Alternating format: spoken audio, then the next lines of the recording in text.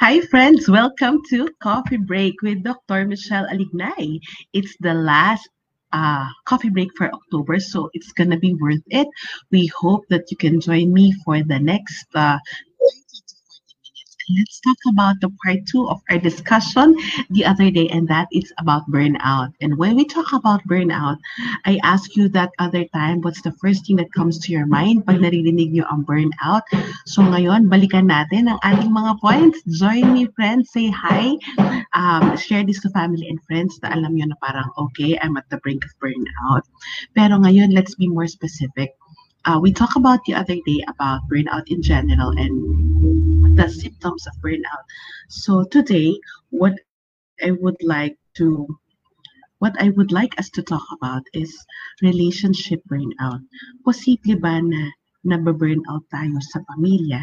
Posible kaya na yung mga taong mahal natin, the people that we love, the people that we serve, the people that we are often with, nababurnout tayo sa kanila? Yung bang, I don't want to deal with you.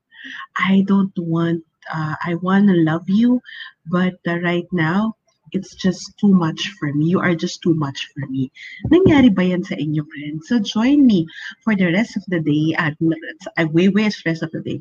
For the rest of the coffee break session, I'm sorry that my voice is quite different. So, join me for the rest of the session in coffee break. So, get your coffee kasi kailangan medyo matapang-tapang ang ating puso at sikmura sa ating pag-uusapan. And that is about relationship burnout. So, I hope you don't mind some background noise. I just don't have a choice right now but to go on with the show. So, ayan, may nagsabi. Perfect topic. So, gusto kong tanungin sa inyo kung kaya nyo maging open. Is there a point in your life that you went through this feeling that you are so tired to serve other people, including your loved ones and people you are in a relationship with? Yung pagod na ako sa'yo. So, posible ba na mahal mo sila pero nababurnout tayo sa kanila? Yan ang pag-usapan natin. Pero balikan muna natin, ano ba yung burnout? What's the difference of burnout with the regular stress? Stress is part of life. But stress, if we don't deal with it, and it's prolonged. Pahaba ng pahaba. And then there's three components. What are these? Emotional exhaustion, sa loob yan. Disconnection, parang wala na, I don't feel disconnected. You're no longer being affected. So there. And the other one,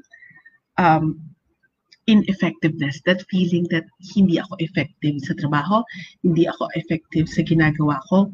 I feel that I am less of a person. So that those three are supposed to be present pag pinag-uusapan natin ang burnout. Hindi pwedeng isa lang. Kasi pag isa lang, it just made me exhaustion. Yung isa lang, pwedeng talagang naiinis ka lang or you just want to disconnect. But it can be that could it be burnout? It's possibly burnout if you have all three present. And if you look at it, I would like you to note that all three needs to be in place, and you have to be aware that how it is already taking a toll in you, in your work, and even in your personal life, and more importantly, in your relationships. Burnout doesn't mean that you are less of a person. Does not mean that you are competent. I believe that last session, I shared with you my own burnout story. Yung sarili kong hugot with burnout when I get tired of, work and all. So here, let's talk about what you're feeling. And when you talk about burnout, it's really okay to talk about it. The first step that I believe mental health issues and first step, initial step, pag-usapan natin. Sabihin mo with someone, a person that you trust. And I want you to note that a vacation will not stop it. It will not cure. Vacation is not a cure for burnout. You may take a vacation. It may be helpful temporarily, but if you have your inner work, then that can be the way to deal with it long term. So burnout, it's a complex concern and can unfold other issues. But let's zero in. Ang sagutin niyo lang sa akin, dito, yeah, I will not judge you, friends. For those of you who are watching, is there a point in your life that you got so tired of your relationships? Sabihin na natin, naging pagod na pagod kang maging magulang, napagod kang maging nanay, napagod kang maging asawa, napagod kang maging kapatid, or even napagod kang maging anak. Let's be honest, kung hindi nyo malagay na yes, you can just press hard and everything would be anonymous. Okay? Napagod ka ba? So, if we look at it, it's burnout different. It's burnout in relationship. It's meron kasing tinatawag na parental burnout. It's being a I think when we say parental burnout, of course, parents are very susceptible to it. But take a look at it closely. Even if you are not may umamin na, thank you. Even if you are not a parent who is a biological parent, but if you are going through your own service, if you are also a carer for many people, like your whole family, it could be possible that you can be also a candidate. So let's just quantify it as parental or relationship burnout. And hindi siya yung work burnout, hindi siya occupational burnout na tinatawag. Bakit siya hindi occupational burnout? Kasi there are cases that you would like to work. You're so excited with work. You're excited with fulfilling a purpose in your work. Yung work yung nagbibigay buhay sa'yo. But, pagdating sa burnout, ang nangyayari, nagbibigay buhay sa'yo yung trabaho. Pero, come to think of it, pagdating sa bahay,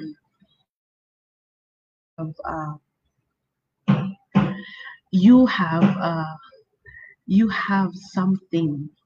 You have something also. Pagdating sa bahay, you have a burden. You feel exhausted. You feel na parang bakit sa trabaho I am competent, pero pagdating dito sa bahay, bakit nahihirapan ako?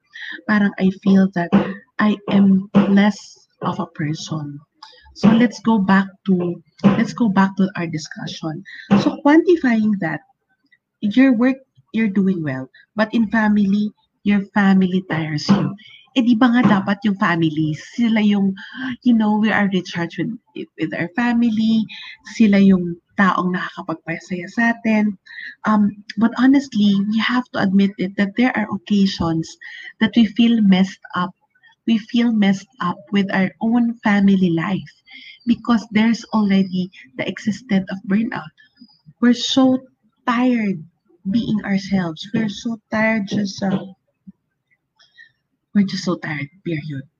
So, magkaiba ba yun sa depression? Ang maraming nagtatanong, is burnout, including relationship or parental burnout, different from depression? They can overlap, as I said last time. But you have to remember, depression is context-free. Kahit sa trabaho, kahit sa personal life, kahit sa pamilya, nandyan yan. And it pervades most areas in your life. Naapektuhan yan lahat. So, ang burnout, yung iba akala nila, I'm going through mental health issue, particularly anxiety or depression. Pero pag tinignan nyo, there's a part of your life that energizes you. It could be work, it could be family. So, posible, pag yan, cut across everything. It affects everything. It could be depression. But if it's just segmented, it could be burnout. Is that clear with you, friends? So, and when we're dealing with that kind of situation, let's go to parental burnout. May nagsabi dito kanina, napapagod maging nanay. Alam niyo, friends, candidate talaga tayo dyan. Lalo na yung mga momshies, mga mommies na tulad ko.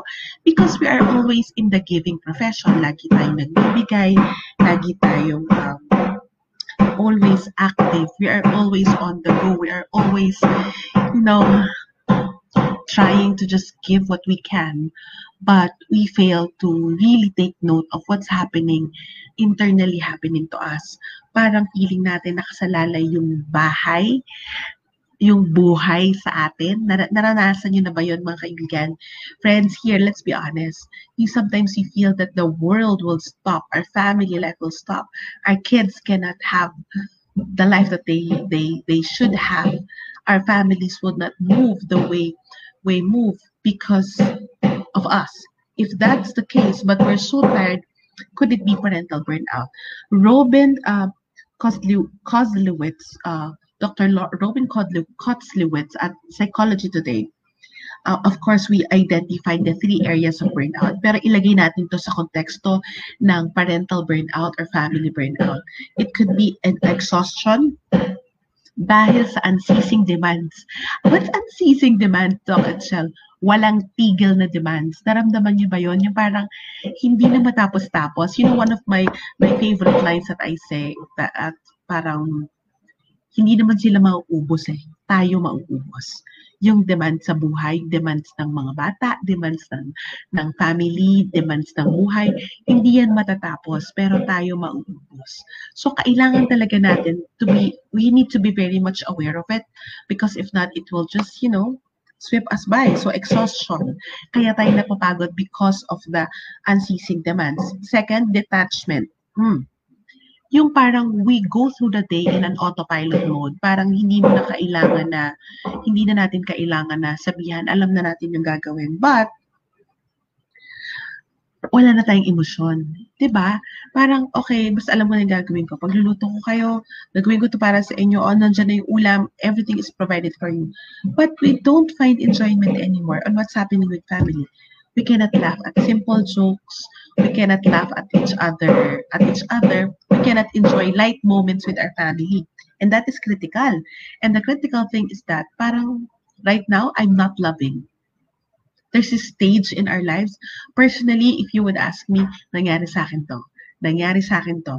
Yung parang, okay, I care for you, but right now I don't have much love to give. I cannot be too loving. I cannot be the sweet me because it's really tired.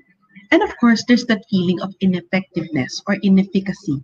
And we're feeling ineffective na parang lahat ng nangyayaring mali, o ultimo mali sa exams ng anak natin, kasalanan ko ba? Mababa yung grade. Ako na naman ba yun? May nagkasakit. Sa akin ba ibabali? We feel that everything that's happening outside, it's connected to us. You just have to make sure that you take the notes. Take note of these three. Itong tatlong aspetong to. Ito yung tatlong aspeto that could be also the three general aspects of general burnout applied to family life, applied to being a parent. Could it be possible? Yes, as long as all three are existent, posible na nangyayari sa atin yung burnout. So, what are the possible causes of burnout? Isipin natin saan ba posibleng nangyari.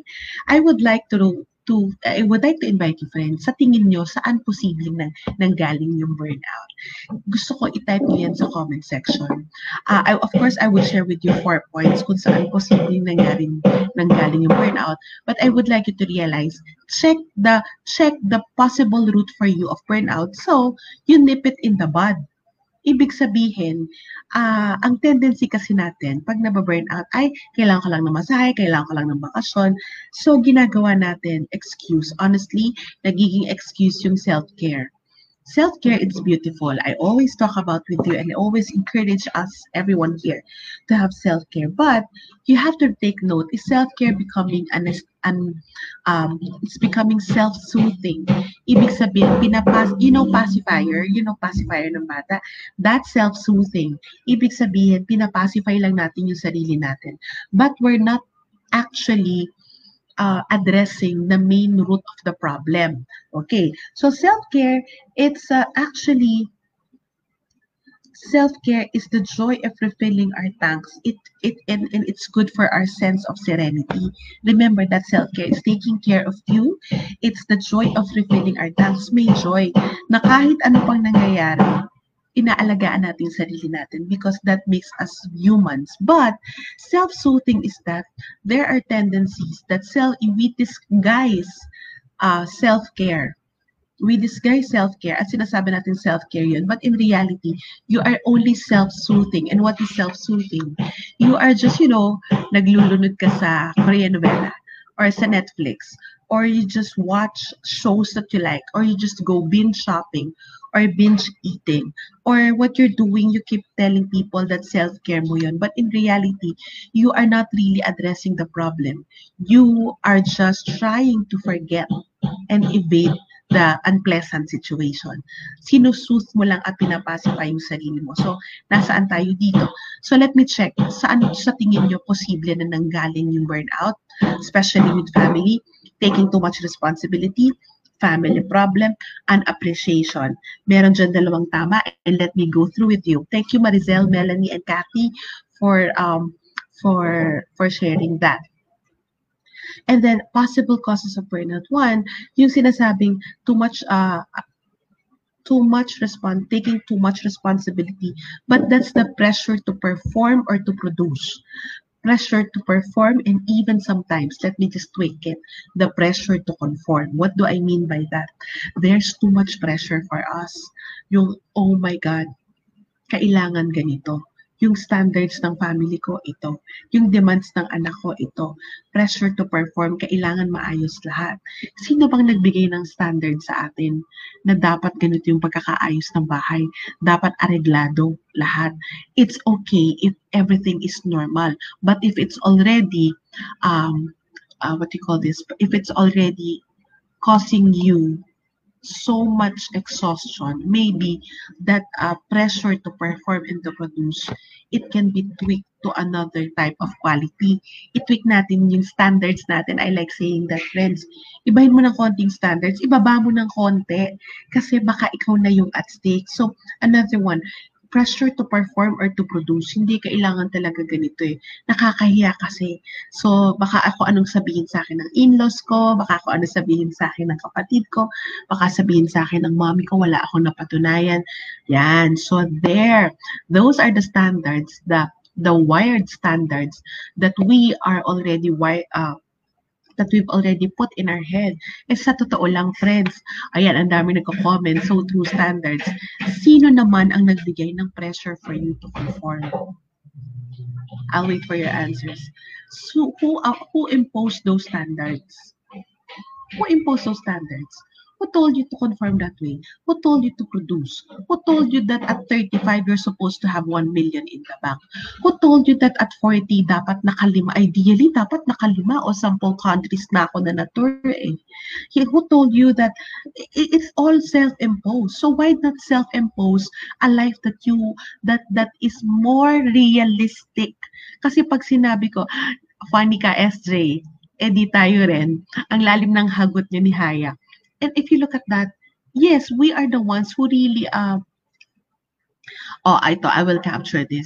Social media, the society, but they are the ones who tried to set the standards. But it's up to us if we would buy it or not, and we would live up to it or not. Are you getting my point? Kasi halimbawa, para lang siyang ads, para lang siyang advertisement. Okay, meron ka dapat nito, binili mo dapat to. So those are the ideals that has been set for us. But honestly, it's up to you if you're going to be a follower, a user of, or an advocate of that product. So kung yung produktong to, let's just say in this kind of standard, itong produktong to, I'm a buyer of that. I'm a believer of that. But it's already causing you harm. May side effect na sa'yo. Bibilin mo pa ba? So we are still, kahit na anong sabihin, honestly, friends, that is why pressure to produce and to conform, it's so deep because it's already rooted in our self-esteem. The feeling natin we are less of a person. We are not totally fully human. We are not an achieved adult if we do not conform and we do not produce. Am I making sense? Ano na lang sasabihin nila, wala akong narating, wala akong nagawa para sa sarili ko kung hindi ko ito gagawin. But who said so? Who said so? Honestly, you have to reflect. We have to reflect. Baka tayo lang din ang nag-set ng standards na yan sa sarili natin. Okay, so that's the pressure. That's the possible cause of burnout. Bakit? Hindi mo na kaya, pinipilit mo pa eh. I like yung book na binasa ko with Brother Busan. It's a book that is so unleashing for me. It's called Life Dreams 101, How to Know God's Dreams for You. Ang sabi niya, you have to check if your reality, if are your dreams too high, or you have to check your dreams and your resources. If your dreams, o sabi natin goals, is too high, tapos yung resources mo hindi align, kailangan mo yan i-align. Either i-adjust mo yung dreams mo or galingan mo pa yung resources. Pero paano kung may scarcity of resources? Ibig sabihin, hindi kaya. So, ipagdasal mo na lang siya. Ipagdadasal mo na ba? Hindi. I-adjust mo rin yung dreams mo. Kasi posible naman na yung pressure to perform is produced. It's a nice thought and you can just park it. You don't need to totally discard it. Kasi baka it might not happen this year because it's pandemic. So, you just put it maybe 5 years along the way. May mawawala ba sa'yo? Maybe pride. Maybe pride. Maybe pride in our pressure to conform. I think yun lang yung mawawala sa atin eh. But see, okay, na-achieve mo nga yung pangarap mo, but you are at risk for burnout and even for mental health concern. And di ba? Okay, for example, sa trabaho. Okay, na-achieve mo yung targets mo, yung quota mo na sinet sa sarili mo. To what extent? Hindi mo na nakakausap pamilya mo? Hindi ka na makatulog? So there, you have to reflect on that. And another one, that's pressure to perform or to produce. The second, pessimism. Alam niyo meron tinatawag na negative interpretation bias. Pag tayo pagod na, lahat nakikita natin mali. I remember when I was burned out, pag nakita ko yung mali sa isang bagay dito sa bahay, pati yung kasulok-sulukan na alikabok, nakikita ko kung bakit hindi nagawa. So I have this, I lash out sometimes, yung parang, yung nagbibidge ako na, ito pa, bakit hindi nyo naligpit to? Bakit? And it's crazy because there's pessimism. It's called negative interpretation bias. Tuloy-tuloy yung nakikita nating negativity. At kung di ba pag may isang tao tayong nakikita na ayaw natin, tuloy-tuloy din yung negative na nakikita natin. Ang dami niyang mali. Ay nako friends, that's called pessimism. Yung ang dami natin nakikitang mali. Lahat ng ginagawa niya, lahat ng kembot, lahat ng post na isang tao, we tend to put yun ano ba yan, naghahanap ng attention. So yan, that's negativity, that's pessimism. So if everything that you feel because of us being tired, wala na tayong kinakapitan na goodness eh. So that's why we see a lot of negativity. So when we have that kind of pessimism already, that's a possible cause of burnout. So I like that term, damay-damay na lahat. Yes, all together now, lahat na yan pangit, diba? Pag nakita mo, because the pangit is not in the outside, but it's in internal emotion, there's a struggle. So another possible cause of burnout, mindless social media scrolling. Nako, sinasabi yan, mindless social media scrolling. Ano ibig sabihin? It's a possible cause of burnout. Alam mo, hindi niyo ba napansin yan? During the start of this lockdown, if too much news about COVID, too much articles na binabasa natin about cure, we are trying to control in our heads things that beyond our control. And social media scrolling, ano na nangyari dito? You have to check who are you following. Ako, I unfollow some of kung magsasubscribe tayo sa lahat ng news, and then pare-pareho lang yan. And if you see, when you wake up in the morning, if it's news already, honestly, let's be human, parang wala tayo sa news in the Philippine situation. Honestly, wala tayong parang good news every day. Yung pagising mo, parang there's a lot of pessimism. Tapos makikita mo pa how people bash each other. And if your social media feed is just like that, and it's just, one, it's just affecting your well-being. Second, if it's making you more negative. And third, if it's just, increasing the pressure for you to conform. Oh, for example, what's the pressure to conform during the lockdown? O naghalaman yung iba. Diba when the lockdown started, everybody's baking and then everybody's cooking. Meron bang dalgona coffee? Lahat, ginawa natin lahat. But if if we use social media as a tool to connect, and that is good.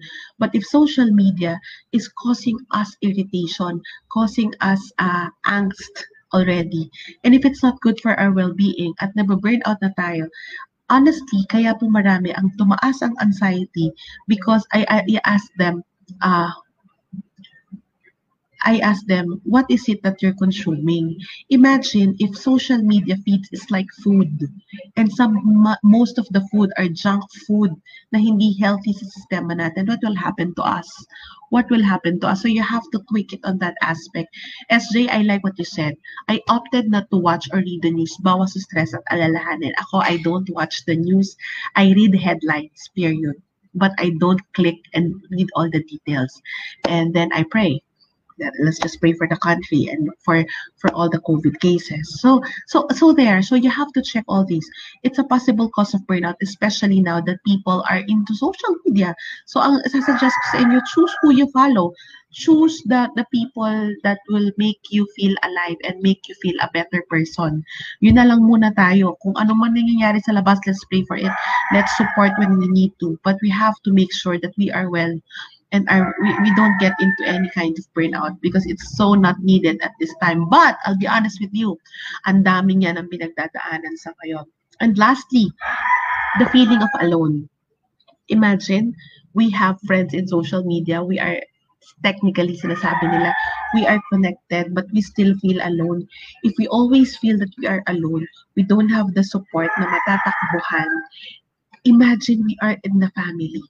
There's a lot of people that I read, that they said that they realize now why they left the house because during the lockdown, they're stuck with toxic family members that they cannot deal with. And even if they're with family, they still felt alone. That is a sad reality. But it's good for you to be aware of how much your family members are affecting you so that you know the kind of moves, the kind of action step that you would do with them.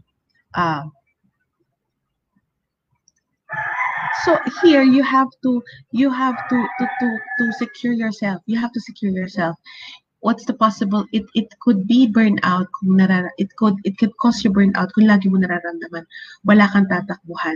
So among your friends, you choose the people na makakaintindi sa'yo.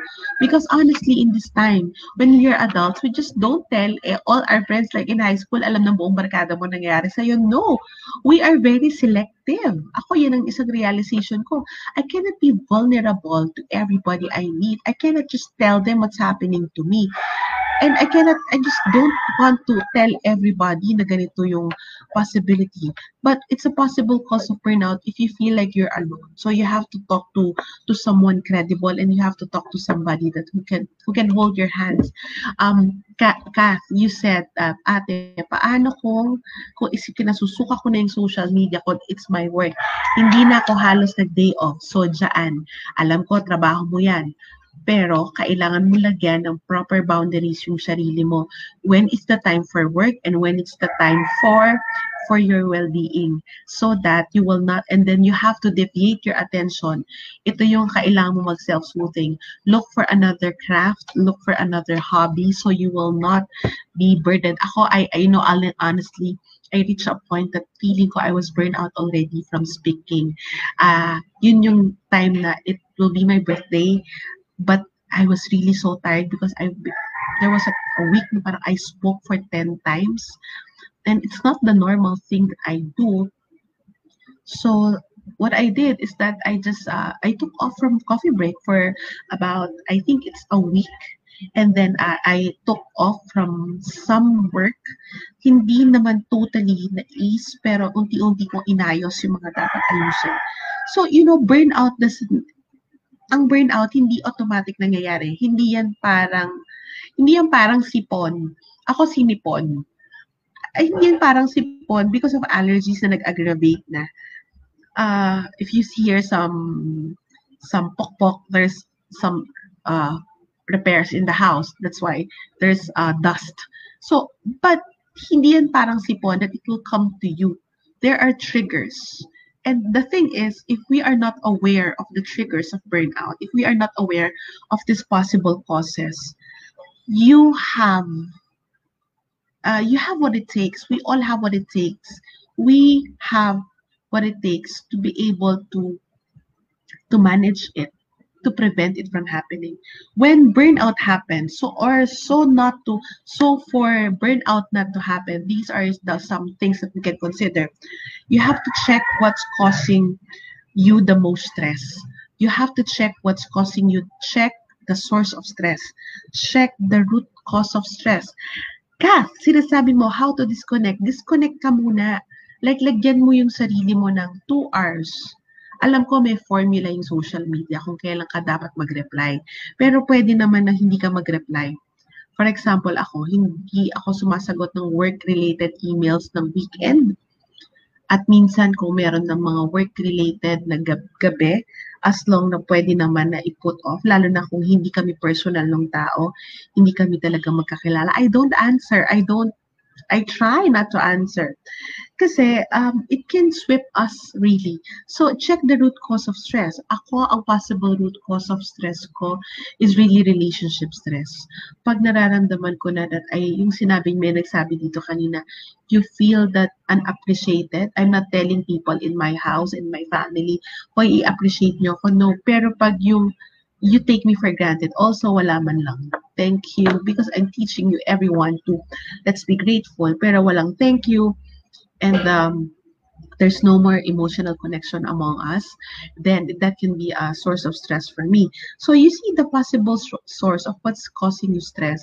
And then, kung kaya mo naman, see the possible solutions.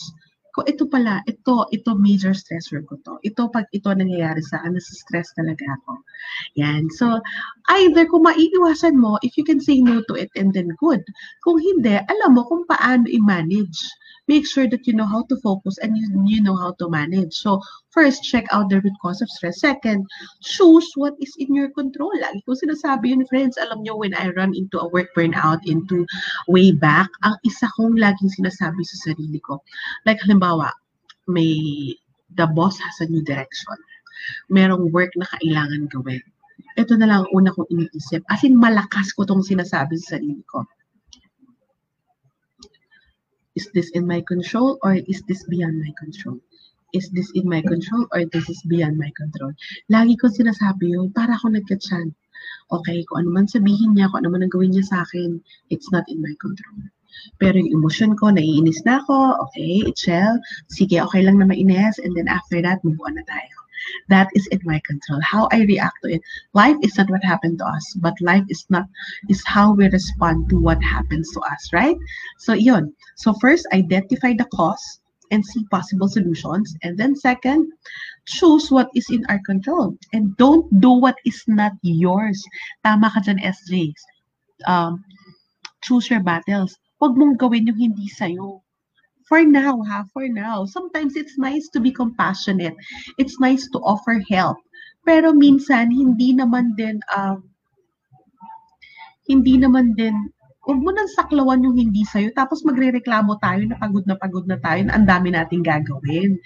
Sorry, I have to use this term. Huwag naman tayo masyadong palibo, lalo na to the extent na alam mo na you're at the brink of burnout.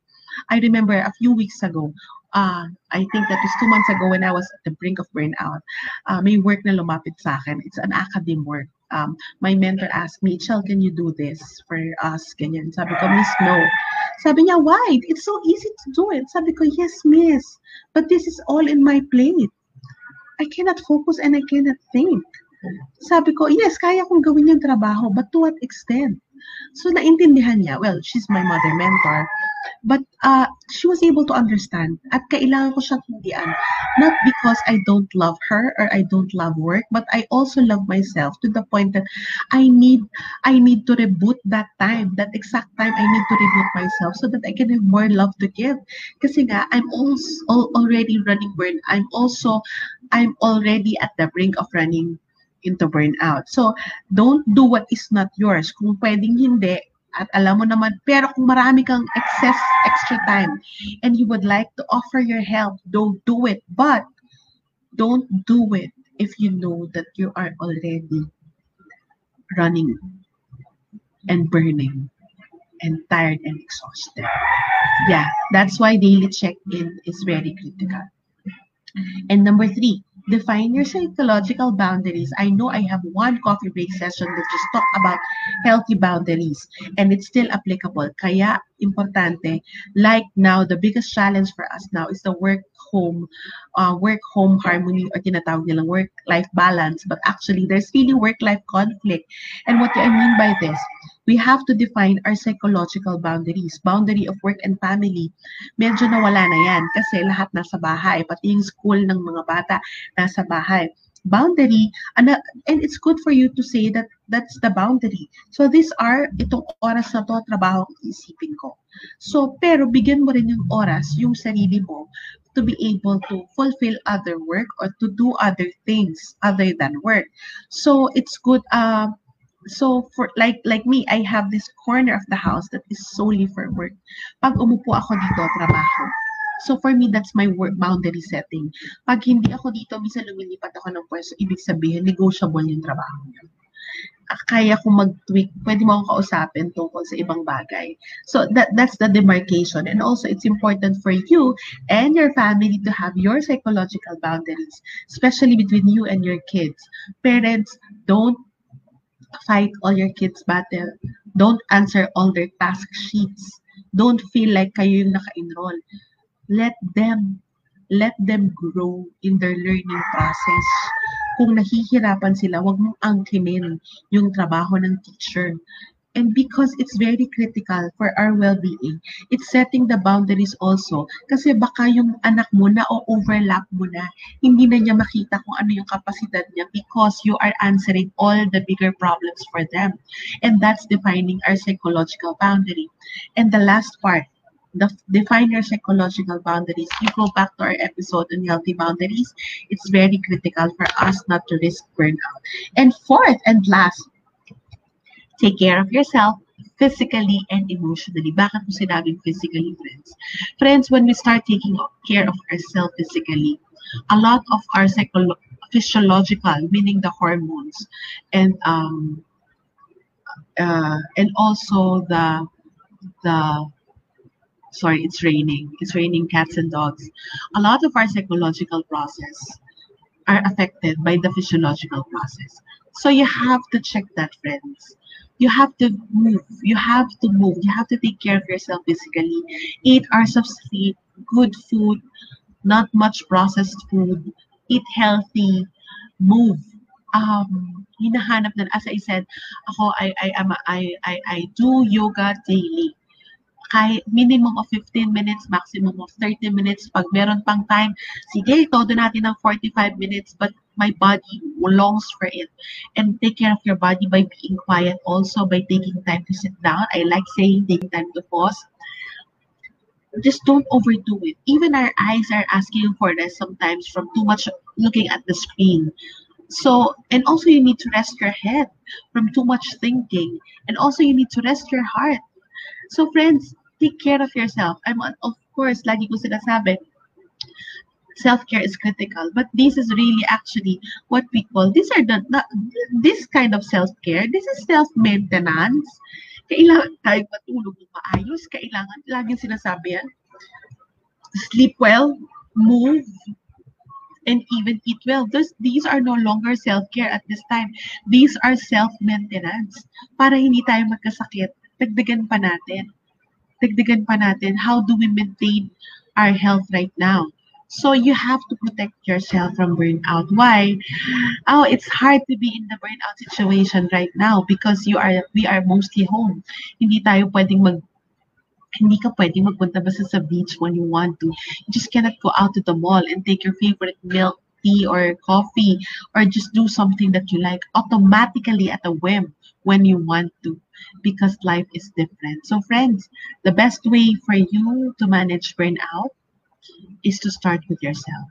Check your stressors, choose your battles, define your psychological boundaries, and take care of yourself in all aspects, especially your physical aspect. Because if you take care of yourself physically, emotionally, mentally, and spiritually, it follows.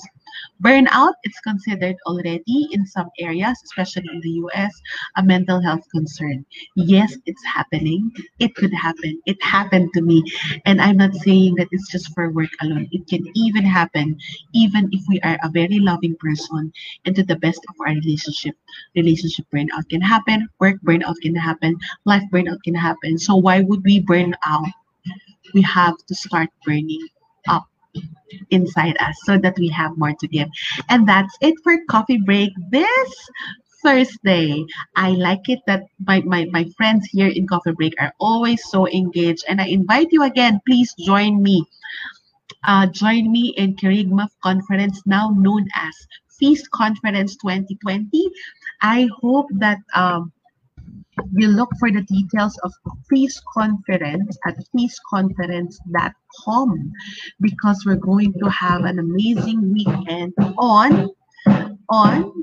it's on Feast Conference. It's on November 21, 22 at 23.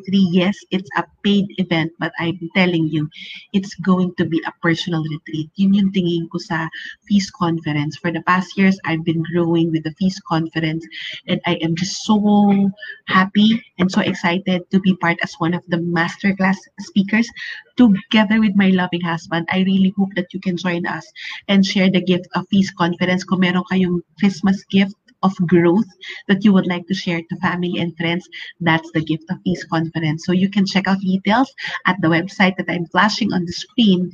And friends, yes, gusto kong itanong sa inyo before I end, dahil last day na ngayon ng October for coffee break, gusto kong tanong, yes, we will still have coffee break ng November.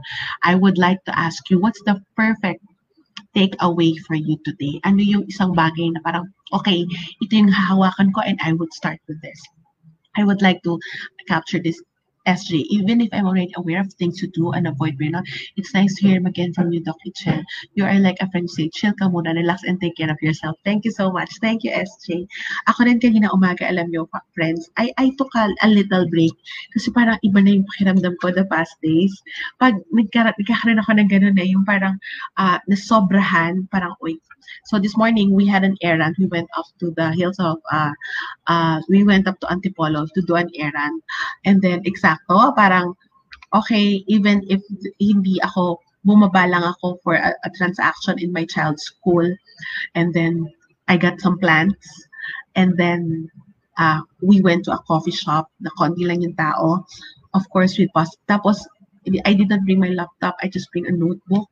Tumunga nga sandali. Nagkape, tumunga nga sandali. I checked out some my phone and did some things. And I did not cram myself.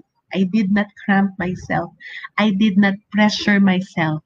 Ang dami kong gagawin, but I did not pressure myself because I believe also that one way we can beat burnout is we need to decompress. We need to reboot again. Hindi ako naniniwala ng push, push, push. Naniniwala ako ng pause and ponder and pause so that we can be better. So let me just check everything. Oh, thank you, Haya. Congratulations, Inshel and Kutz. Thank you. I hope you can join us in Feast Conference. What's your takeaway? Vern, you said my takeaway, take care of yourself and take a break. Yes.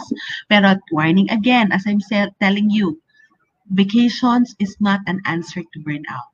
A vacation will only answer burnout if you ponder on the root cause in the process, if you take a look at what's burnout, what's the possible root of burnout, and what it's doing to you.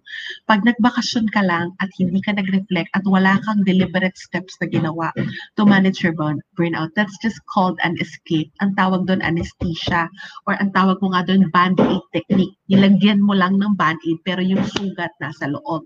So you have to nip burnout in the bud and you have to start preventing yourself from burnout. Haya, clearly define psychological boundaries and respect what you have defined. Yeah, simulan mo sa sarili mo mag-respect what you have defined. Kathy, hi Kathy, I miss your hometown. I miss being there. Ito yung cover break takeaway ko. Hold on, moving forward. Aba, move forward ha. Donna May, decompress and reboot. That is so true. Anna Marie, take time to reflect. Yes, pag-reflect, may nangyari. Hindi ko sinasabi na mag-emote ng gusto at ma-depress, but you have to reflect and see how you would grow from it. So there are so many things that we can do, friends, and I am just so happy that you have a lot of takeaways. And please share this video to family and friends who just might need this dose of talks about mental health. And you know, Coffee Break always stands for clear-cut conversations regarding family life, well-being, and faith. Um, I have to also encourage you to make sure that you press that little button that you are notified whenever I go in and Coffee Break starts. For the next month, we will be on Coffee Break, of course, every Tuesday and Thursday, 1:30 p.m. So set your alert button para kung 1:25 pa lang I went in at nakipagtsikahan ako sa inyo, you will be notified.